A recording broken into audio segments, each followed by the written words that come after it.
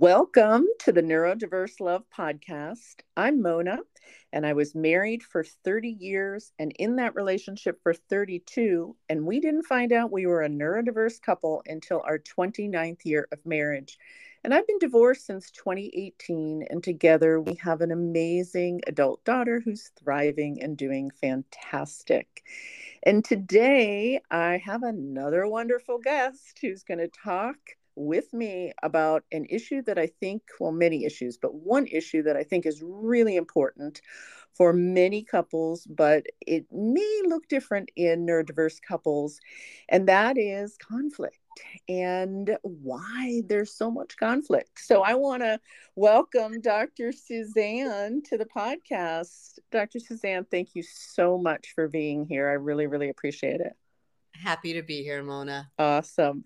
So I would love if you would share a little bit about the work that you've done, because I know you've had a tremendous impact with a lot of diverse groups, and maybe a little bit about, why you want to share what you've learned about high conflict couples and some of the challenges they've experienced or you've seen their experience lead to. Well, it's conflict resolution, particularly in neurodiverse couples. And frankly, most couples are to some degree neurodiverse. But of course, there are some who are far more so than others. Mm-hmm. So conflict resolution, of course, is an incredibly important part of any relationship. Because inevitably any relationship has conflict in it. I've been in practice for almost 30 years now.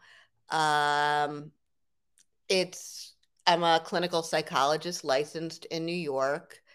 One of the great honors of my life has been working with the New York City Fire Department since 9/11.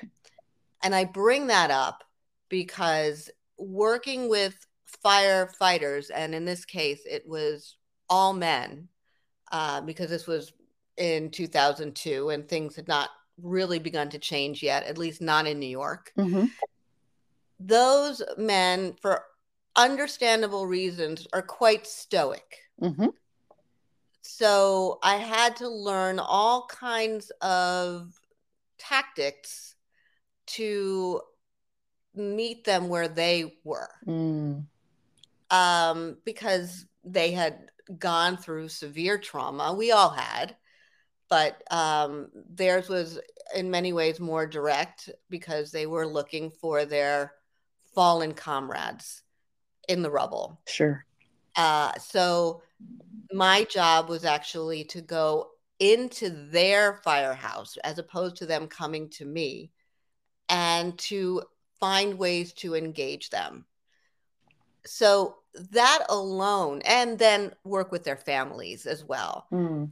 That experience expanded my viewpoint, as well as my breadth of knowledge and understanding and the way I practice.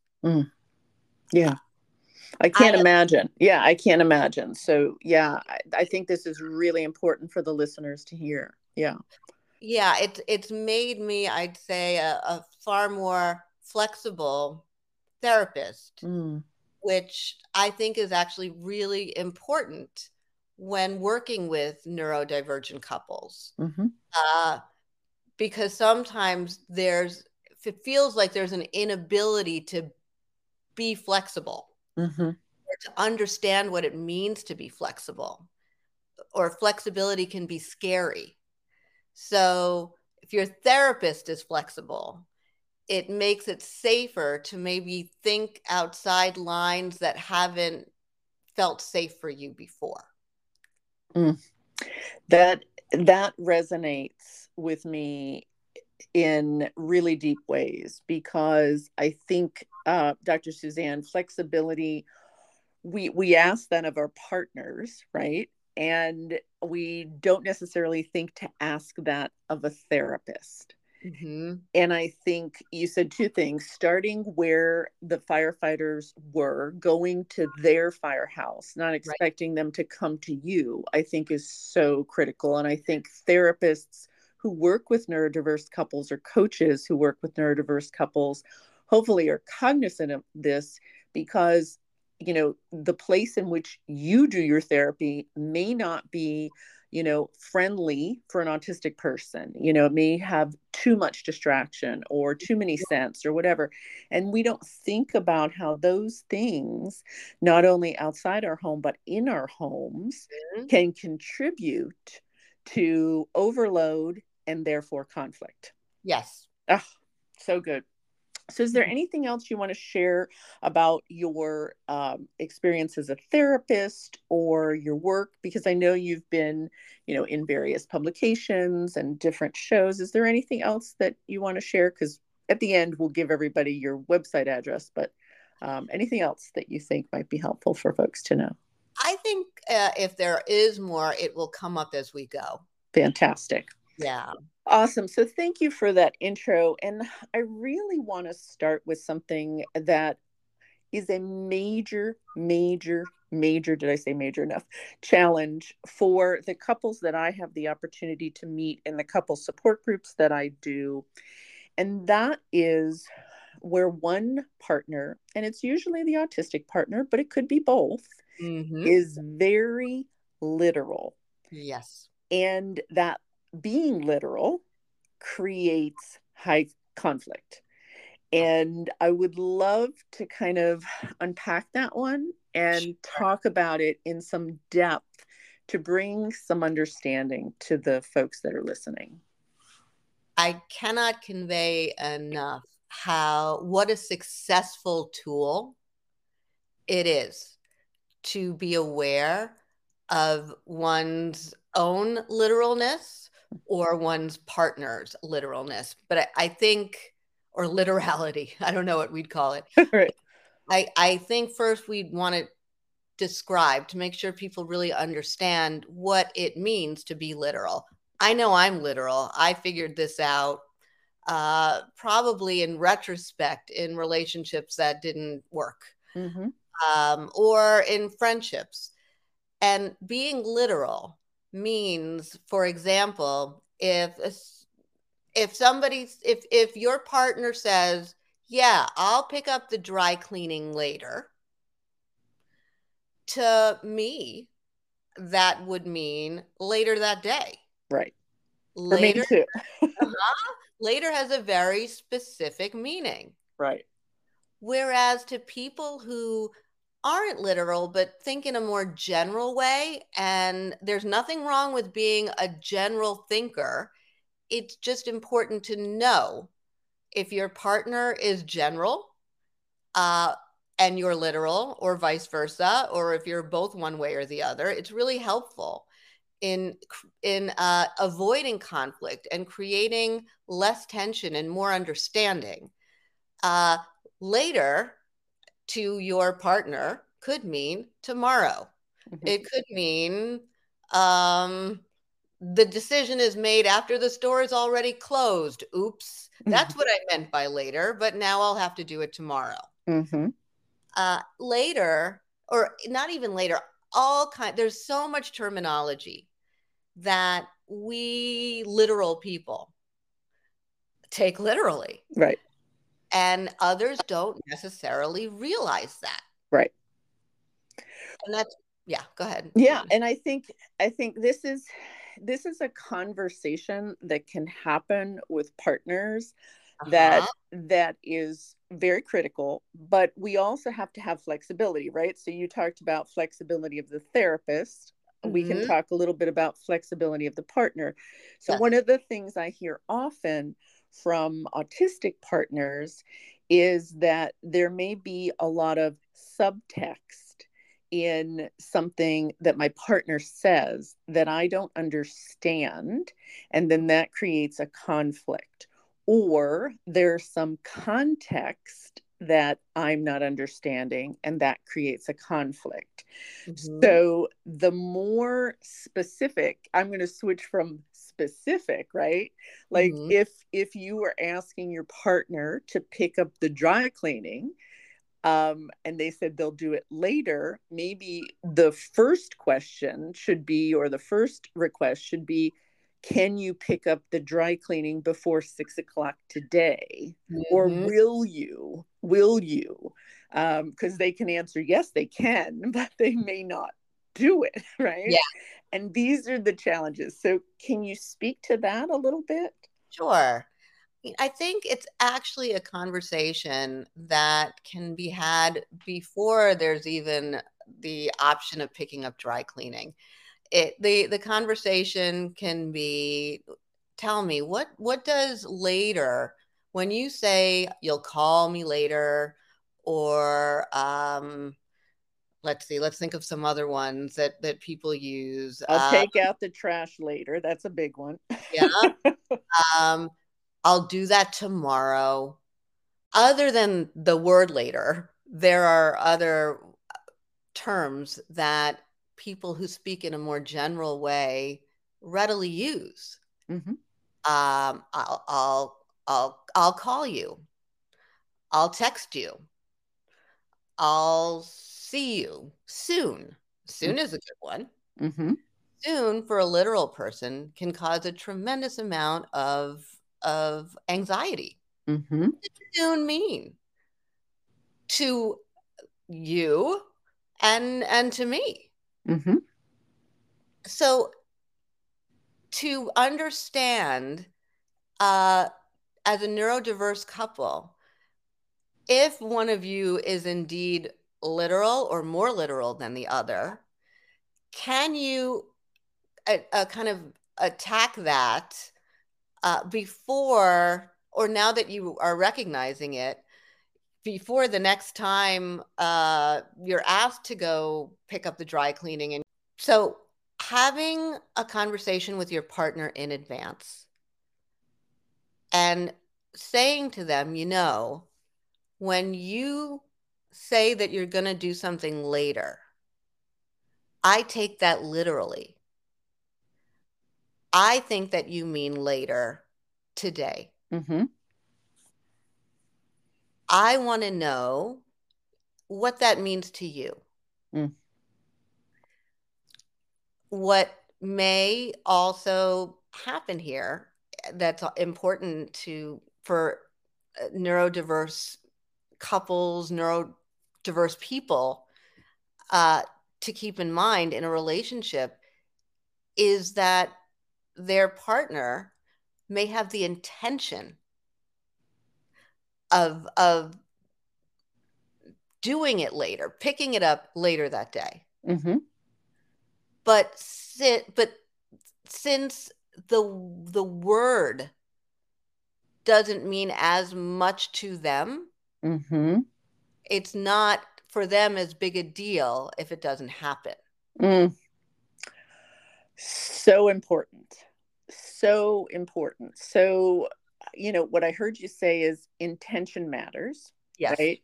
Yes. And I think oftentimes this happened in my marriage. My ex had every intention of Uh-huh. doing exactly what he said he would do that I had maybe asked him to do. Mhm. And he never meant to intentionally hurt me, diss me, disrespect me, whatever. It Mhm. was just we had different meanings for the words that I Mhm. was expressing. Yes. And we also had different intentions, Mhm. And I remember him saying to me, Dr. Suzanne, well, I did it. It happened. So why are you so upset? Mhm. And after understanding we were a neurodiverse couple, I understood that I was so upset because the vision I had in my head of Mhm. what would occur, that Mhm. he would, go to the grocery store and pick up 5 things later. And that meant that he would come home with them, after work. And he Mhm. didn't come home with all 5, or he didn't come home with any. Mhm. Um, it got me furious. oftentimes it would be, very emotional, and I would scream and I would yell and I would cry.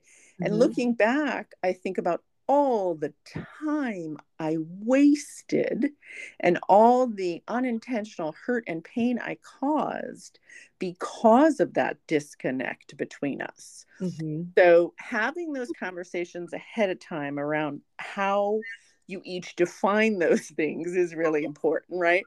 Yes. Being clear Mhm. and not having subtext is really important, clear and concise. So, intention matters. Intention matters, yeah, and, understanding that your partner may have the best of intentions, and trusting that even if they don't come home with the 5 things that they were supposed to, Hmm. it's not because they're intentionally trying to let you down, it's because their brains work differently. Right. Both of our brains work differently. Right. So one of the things that you talked about was softening your perspective Mhm. and the difference between compromise and sacrifice. Yeah. So I think though that verbiage is, I think, really, really helpful to keep in mind. So let's talk first about softening your perspective when you know your partner's well intentioned and not out to hurt you. Yeah.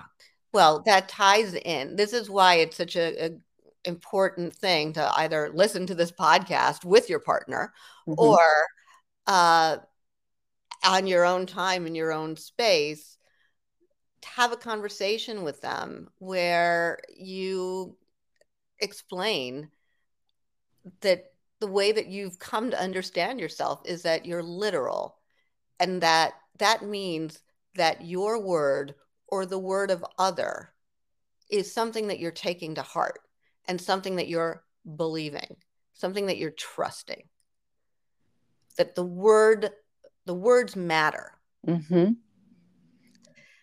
Your partner, for example, if they're not autistic, they're not on the spectrum, or um, even if they are and they just sort of grew up differently, they may have come from a family where language didn't hold as much meaning. Hmm.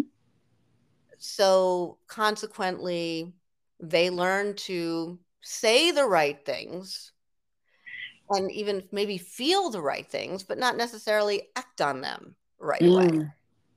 So important.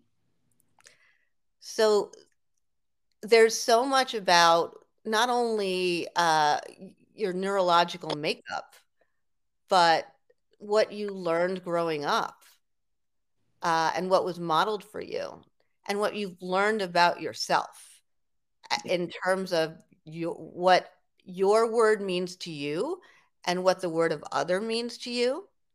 And a good way to do that is to gauge how often you're disappointed by others, Hmm. by friends, for example, by your partner.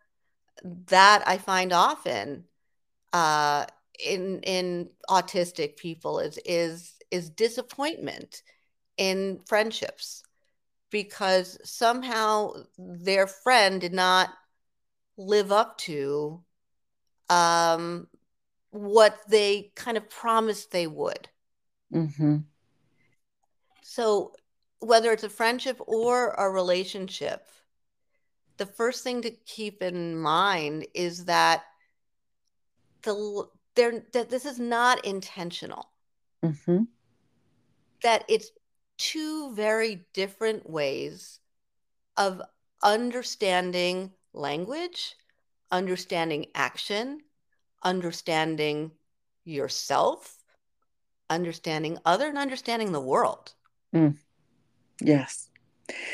Yes, I couldn't agree more. And I think what people often say is that they feel like they're having to do all the work, whether it's the autistic partner or the non autistic neurotypical partner, one or both feel Mhm. like they're having to do all the work, they're having to change. And I think it's probably really important for folks to hear that shifting from the perspective of I'm sacrificing, I'm doing it all, Mhm. to we're both going to need to increase our understanding of ourselves and each other in the world so that we can both compromise, that Yeah. it's not an either or, it's a both. When you begin to trust or work on trusting that even if your partner isn't picking up all five things after work, that it wasn't their intention to hurt you. It's just that their brain is less organized, for example, Mm-hmm. or they're more forgetful, or they're preoccupied. That in order to find ways to, as you pointed out, you spent a lot of time that you feel like you wasted, um, in retrospect, that you wish you had sort of understood in the moment better. Mm-hmm. And here may be a good example of working on, if as long as you're working on recognizing that the reason that those five things weren't brought home was not intentional, was not to hurt you, it was not to screw you over, it was not to disorganize you or trigger you. It was genuinely a different way of thinking and being in the world Mm-hmm. by your partner. That's you beginning to compromise. Yeah. Yeah, it's literally shifting your perspective, Mhm. because and I will tell you, I could not shift my perspective. It's very Uh hard.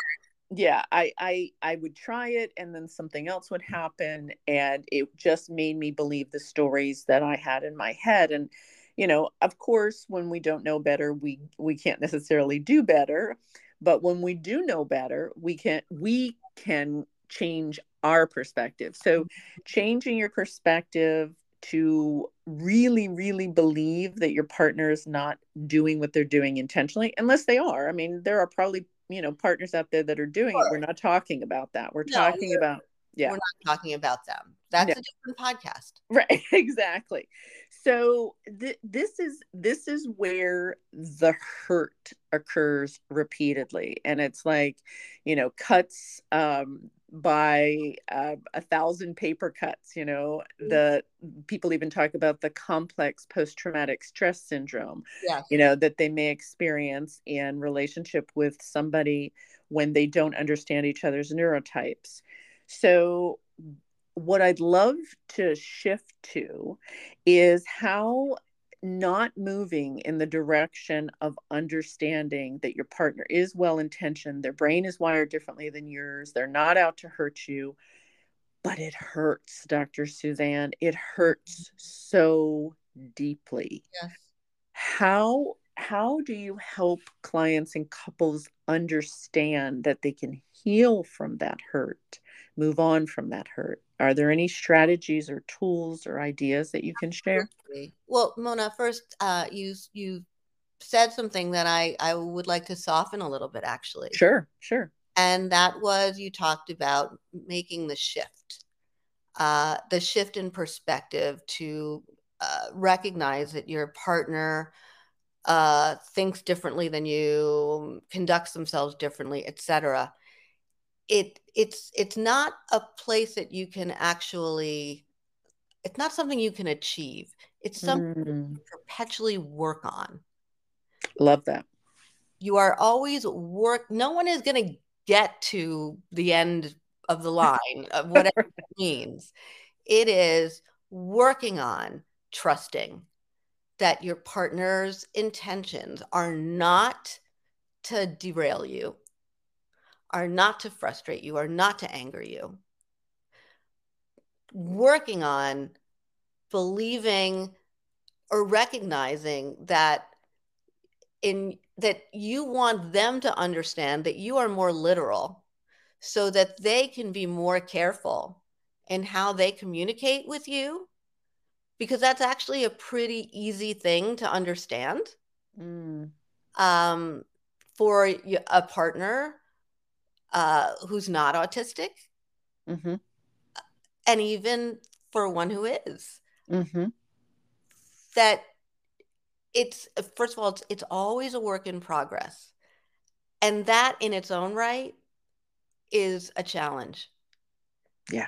To be able to know that, that's inevitable. There's no black and white. And that is very hard for people who think in a black and white way. That in relationships, there's no that's impossible. Recognizing in your partner how different they may think from you Mm-hmm.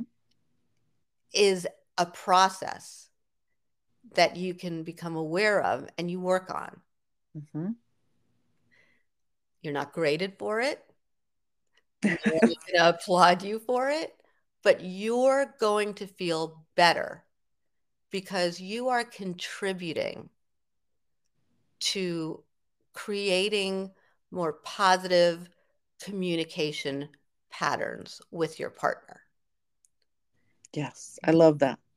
I love that. And I know there's another thing, and we'll talk a little bit more about strategies. There's another thing that repeatedly comes out in conversation with neurodiverse couples or a partner in a neurodiverse relationship, and that is that one partner may be more blunt Mhm. and concise.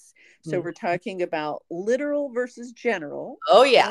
And I want to add the blunt and concise. And I can't Mhm. tell you how many autistic partners will say, that's just the way I communicate. Yes. And their partner takes offense, and I did it, I was guilty of it, two hands raised. And when we understand that it's the words that we need to listen to and not necessarily the tone, if that may be the way our partner communicates, and they Yes. may not even be aware of how blunt Yes. and maybe cold the tone is, Yes. it's not meant to hurt us. Again, this is really really important. Yes. Yes. So I love that you're Mhm. that you're focusing on how important it is for folks to realize and remember that they will always be a work in progress. Yes. There is no end goal, Right. but I think what we're doing is we're changing neural pathways. We're That's right. literally changing the way we think about ourselves in conversation with our partner We are and how working we think about our partner. yes, we are working on that. Yeah. Yes, Yes. I hear where you're going. There are a couple of concepts here that or strategies here Awesome. that I hear that you're bringing up. One is compromise and sacrifice, which we can expand on a little more. And the other is emphasis, expressing oneself with emphasis versus with anger. Mm. So, Yeah, let's unpack both. Let's start yes. with the compromise And versus sacrifice, sacrifice. Yeah. yes. Well, the compromise and sacrifice one is overarching. Um, Anytime that you're attempting to understand your partner in a way that is more forgiving or trusting, then that's you. Uh, by compromise, we mean giving instead of seeing it if you see picking up the dry cleaning as, ugh, I can't believe I have to do this. It's the end of a long day. This really stinks. This really annoys me. Why is my partner making me do this? Why can't they do this? Mm-hmm. That's you looking at it as a sacrifice. That is something that your partner is doing that is taking away from the relationship Mm-hmm. versus this is something that my partner has asked me to do. It's important to them. So I'm going to maybe not love doing it, but I'm going to understand that it's going to contribute to a more harmonious relationship. And that is the goal here. Mm-hmm.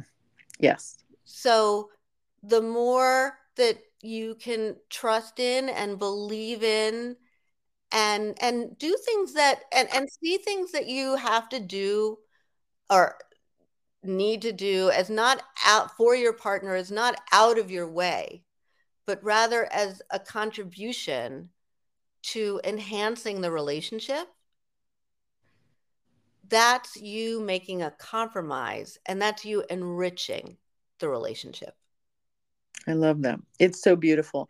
And I know it's hard for a lot of couples, Dr. Suzanne, when they realize they've been high conflict couples for Yes. years, Yes. right? Yes. Yes. They didn't understand they were a mixed neurotype or neurodiverse Right. couple. They didn't understand why their brains were so different, why they processed everything so differently. And you mentioned one thing several times during our conversation, and that's the trust piece, Oh, yeah. right? Mhm. So when the trust seems to have evaporated Yes. because of the constant conflict, Mhm. are there ways in which you help couples understand or build trust again? Well, Is it the key one is the distinction of literal and general. okay? Okay. I can't think of a more effective tool than when couples have that eureka moment of understanding those things about each other, which might be obvious to somebody from the outside, but certainly aren't obvious within the couple. Yeah. I want to give an example of this to the listeners. Sure. And yeah, I don't know if I've talked about it on the podcast, but one of the things that was really important to me in my marriage was that my ex-husband would respond to texts and calls. Mhm. And he did not value that the way I did. He didn't understand Mhm. my communication, my literal communication, that I needed him to respond or to communicate with me during the day. And now I know that if I had said to him, can you please set an alarm on your phone Mhm. for 3 o'clock, and then another one for 3:15, another one for 3:30, so that I hear from you in the afternoon, Mhm. just so that we can check in. I think that would have been doable. Okay. Mhm. But because I wasn't clear enough and concise enough about what I needed and wanted, Mhm. and he, I know he was really trying. I know that, but I don't think we gave each other, or we trusted each other enough, and Mhm. we gave each other enough leeway, that we compromised enough. And I think at times he thought he was having to sacrifice his day Yeah. and his flow and his work process to respond to a text or a call. And I think this is going to hit home for a lot of folks. Mhm. So having that conversation could have been very helpful. And instead I began to not trust him, Mhm. Yeah. and that wasn't healthy at all, right? Yeah. Resentment builds Yes. then, uh, and you're also making a great uh, segue into emphasis and anger. Yeah. So go ahead. So far, our couples have a few concepts or for conflict resolution that they can begin to work with, and uh, that is the good old literal versus general, Hmm. and that is compromise versus sacrifice, and that is working on trusting that even if your partner functions differently or does things differently, it's not because they're rebelling against you. Right. So, but what can happen when you feel like your partner is rebelling against you is that what I just heard in you in wanting or looking for your husband to respond to you, that there was a sense of urgency about that for you. Hmm. So, Yeah. yeah. So urgency, when you're conveying that to somebody, it's not anger, but you may still, in trying to explain to them why you want that, why you require that, that urgency can sound intense. Mm-hmm. Uh, it can sound emphatic. Mm-hmm. Your voice may be raised. There may be tears in your eyes. You may be standing, holding your fists at your side, saying, please understand me. Mm-hmm. And there may even be a sternness about you, but it's not anger. And this is a hugely important distinction to make. Okay. When your partner is speaking to you or you to them from a place of emphasis versus a place of anger, it is very easy to confuse emphasis for anger. Very easy. Yeah, and I want to like explore this a little bit because I know in those moments I was angry, but I also wanted to be heard. Mm-hmm. And I kind of am equating the emphasis piece to the wanting to be heard. Mm-hmm. And correct me if I'm wrong, by wanting to be heard and emphasizing what I needed, it sounded like anger. Yes. Okay. There are certainly times when the two are interlocked and are interwoven. And I think it would be way too much to ask anybody to try to parse out what's happening um, in those situations, because it is both. Mm-hmm. And when a neurodiverse person is overstimulated, things may sort of shoot out, temperatures may rise, and it could feel like anger. It could become anger. Right. Right. And we all know, right? I mean, you know this from your almost 30 years as a therapist, as a clinical psychologist. When we're angry, when our system is dysregulated, our nervous system is dysregulated, we say things that we don't necessarily mean. We do things that we don't mean to do that hurt our partners. Uh-huh. It is a not healthy cycle to repeatedly get into. We also And express ourselves in ways that alienate our partner. yes. So here's where your experience with high conflict couples kind of can be so enlightening to folks Mm-hmm. when this has been going on for years and years and years, Mm-hmm. to shift the pattern. You talked about, the understanding compromise versus sacrifice, the trust piece, understanding if you're literal Mm-hmm. or more general or your Is partner truly is. the foundation of it all.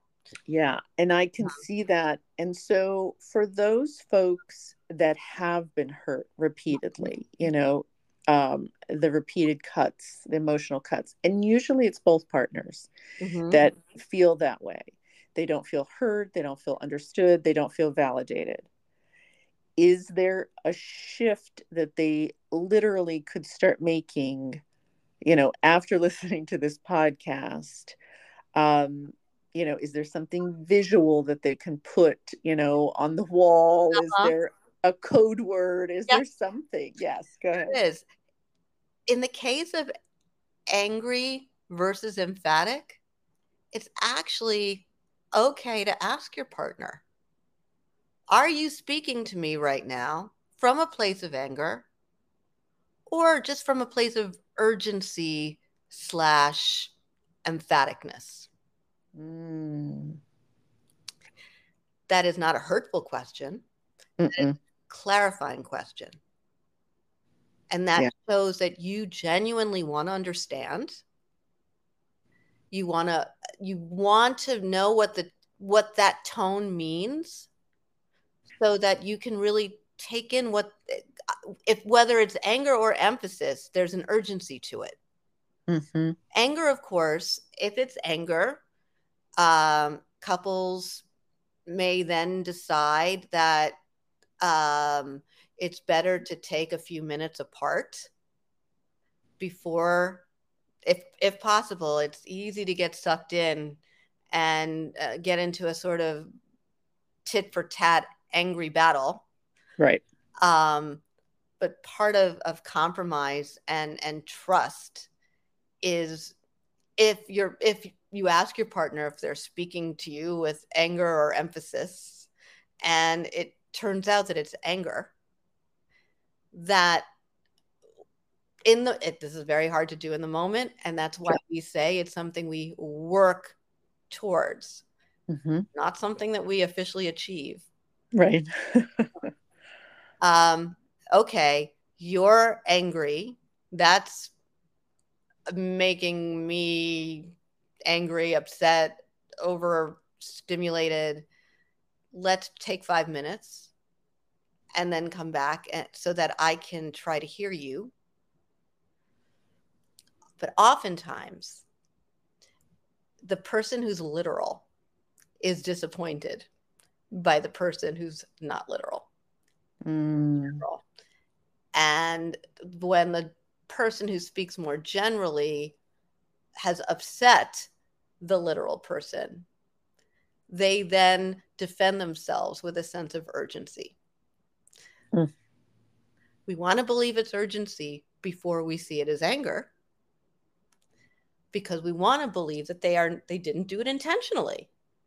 Right. They're your partner, and that has to mean something.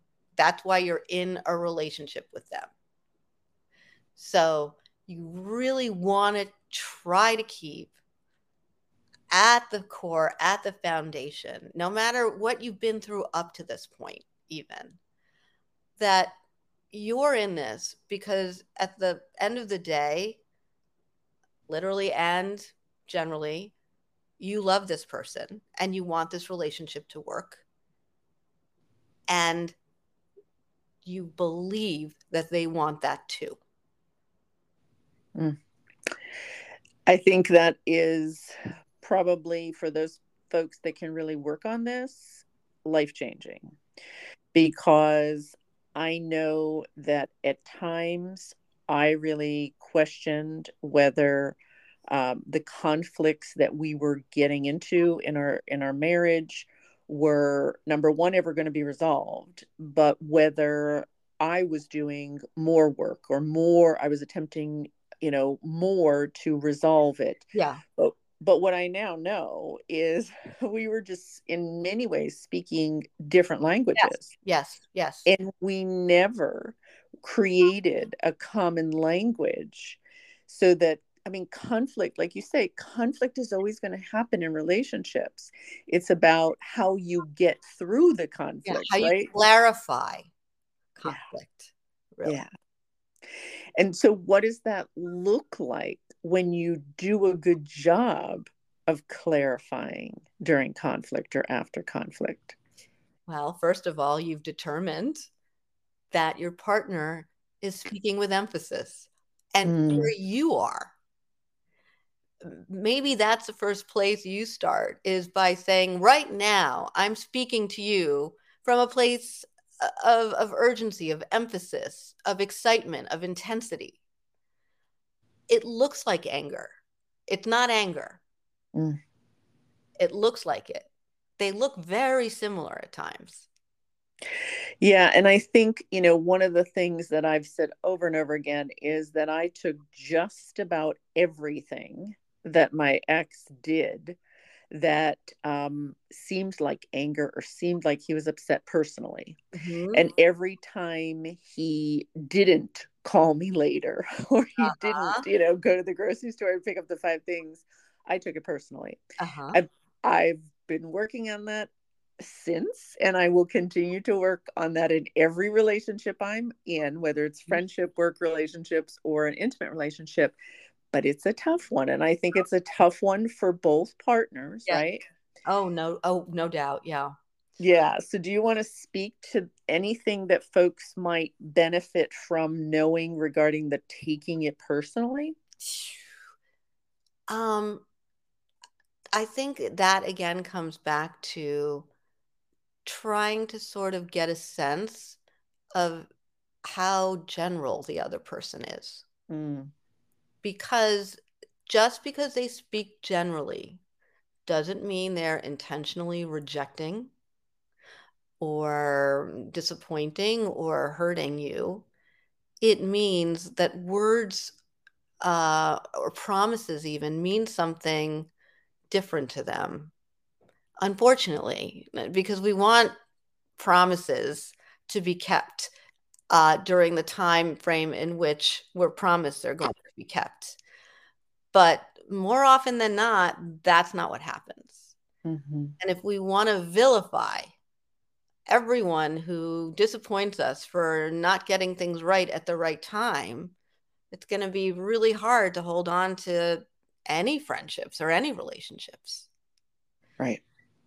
So, um, to be able to work on giving the benefit of the doubt that the other person, if they've said, I'll text you later, or I'll call you later, or I promise, although arguably you don't want someone to promise and then not keep it. Maybe that person isn't meant to be your friend then. Right. But um, that it's also okay to say, um, when to tell that person, when you say later, just know that I think you mean later tonight.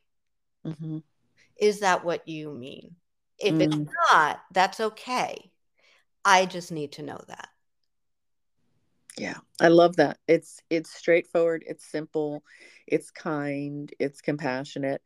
And I know it's really hard to do that in the moment when you're feeling hurt and you're dysregulated because gosh, I that happens so many times in my marriage. But I think it's helpful to practice, It is. you know. Mona, it's a relief. Yeah. And it really, yes, there is an intense amount of emotional short circuiting that can feel like it's happening in a neurodiverse couple, but there's also a lot of relief in understanding yourself better in terms of your own communication style and your partner. That really at the core brings relief. Yeah. Absolutely. And I know, I hear this over and over again. I didn't mean to hurt her, them, Mhm. him. I never meant to hurt my Mhm. partner. I Mhm. hear that from both partners. I heard that over and over again from my ex-husband. I never meant to hurt you. Yeah. I never meant to mislead you. I never meant to intentionally do anything that would make you feel, unhappy, sad, emotional, whatever, but it happens. And so the things that you've talked about with me today, I think are going to be really helpful for folks to think about, not in the moment of the crisis, not in the moment of the high conflict situation that keeps occurring over and over again, but before, and maybe having that conversation ahead of time, we're going to get into conflict. These are the things that I kind of want to put on the table that we consider. So, is there anything else that you would like to share with the listeners that you think would be helpful for them to understand or to practice as they try to stop Mhm. being or reduce, they're never going to stop, but move from a high conflict couple to a couple that has conflict but can manage it and repair? Mhm. Um, the core principles here are to really, when you just said, your partner would say, I never meant to hurt you, to work on believing that that's true. Mm-hmm. Even if you got hurt, it was not their intention. Mm-hmm. Their brains work differently. We can see it oftentimes, lost in the moment. Your partner, maybe it may be difficult to get him to leave a party Mm-hmm. because he says, yes, I'm ready to go, and then starts talking to other people, Mm-hmm. and you're ready to go. Right. um, that they're just general can also mean more whimsical. Mm. that to really try hard to put a positive spin on their intentions as opposed to being suspicious or ready to be disappointed. Yeah. And to really hammer out the literal versus general, and now I'm going to add whimsical to I that. like that. Yeah, I like that. yeah, because that really, really, really helps two people get along better, figure each other out better, manage each other and each other's urgencies and anxieties better. Mm-hmm. When a whimsical / general person understands that you're literal, they're going to be more careful or Mm-hmm. try to be more careful. If anything, I think for any couple, no matter what their level of neurodivergency is, that nobody's ever going to succeed at whatever goal you is set for them. That's just not possible. But what you're looking for is if they're trying. Mm-hmm. Yeah. And trying, thank you so much for that, Dr. Suzanne. And trying, this is the one thing I realize, because pretty much every man that I've dated is neurodivergent. Many of them are autistic since the divorce. And one of the things that I have realized over the years is the way in which my partner may be trying is very different oftentimes than the way I would try. Mhm. And giving them grace Mhm. is so important, because the trying that I might want might be them verbalizing, okay, from now on, when you text me, I will respond within 2 hours. Mhm. But I haven't clearly explained that that's what I want. I want them to respond with words, but instead I get the text, Mhm. within an hour of, I get a response text within an hour. So I'm looking for words, and they're responding and showing me that they're doing the work with actions. Mhm. Right, they are And, trying. Exactly, yeah, yes, yeah, exactly, and they deserve grace for that. yes. Yes, And appreciation. and We both do. appreciation. Yep, Yes. that's right. Yeah. Yeah. Oh, I love it. I love it. All right. So this has been, I hope, a life-changing conversation for some folks, but definitely I know there's going to be light bulbs that are going Mhm. off for a lot of the partners that are listening. And I hope if they're listening by themselves that they will invite their partner to listen to this podcast, because I think it's a really important one for both partners in a couple relationship to hear. So I would love for you to share, Dr. Suzanne, how do people find you and reach out to you if they are interested in working with you, if you do have, openings in the future? Oh, let's see, well, my Facebook is gone because it was hacked, so Oh, shoot. but that's not I'm on LinkedIn. I have a thankfully still a professional page on Facebook that's intact. So people can certainly contact me through there. LinkedIn is a good way.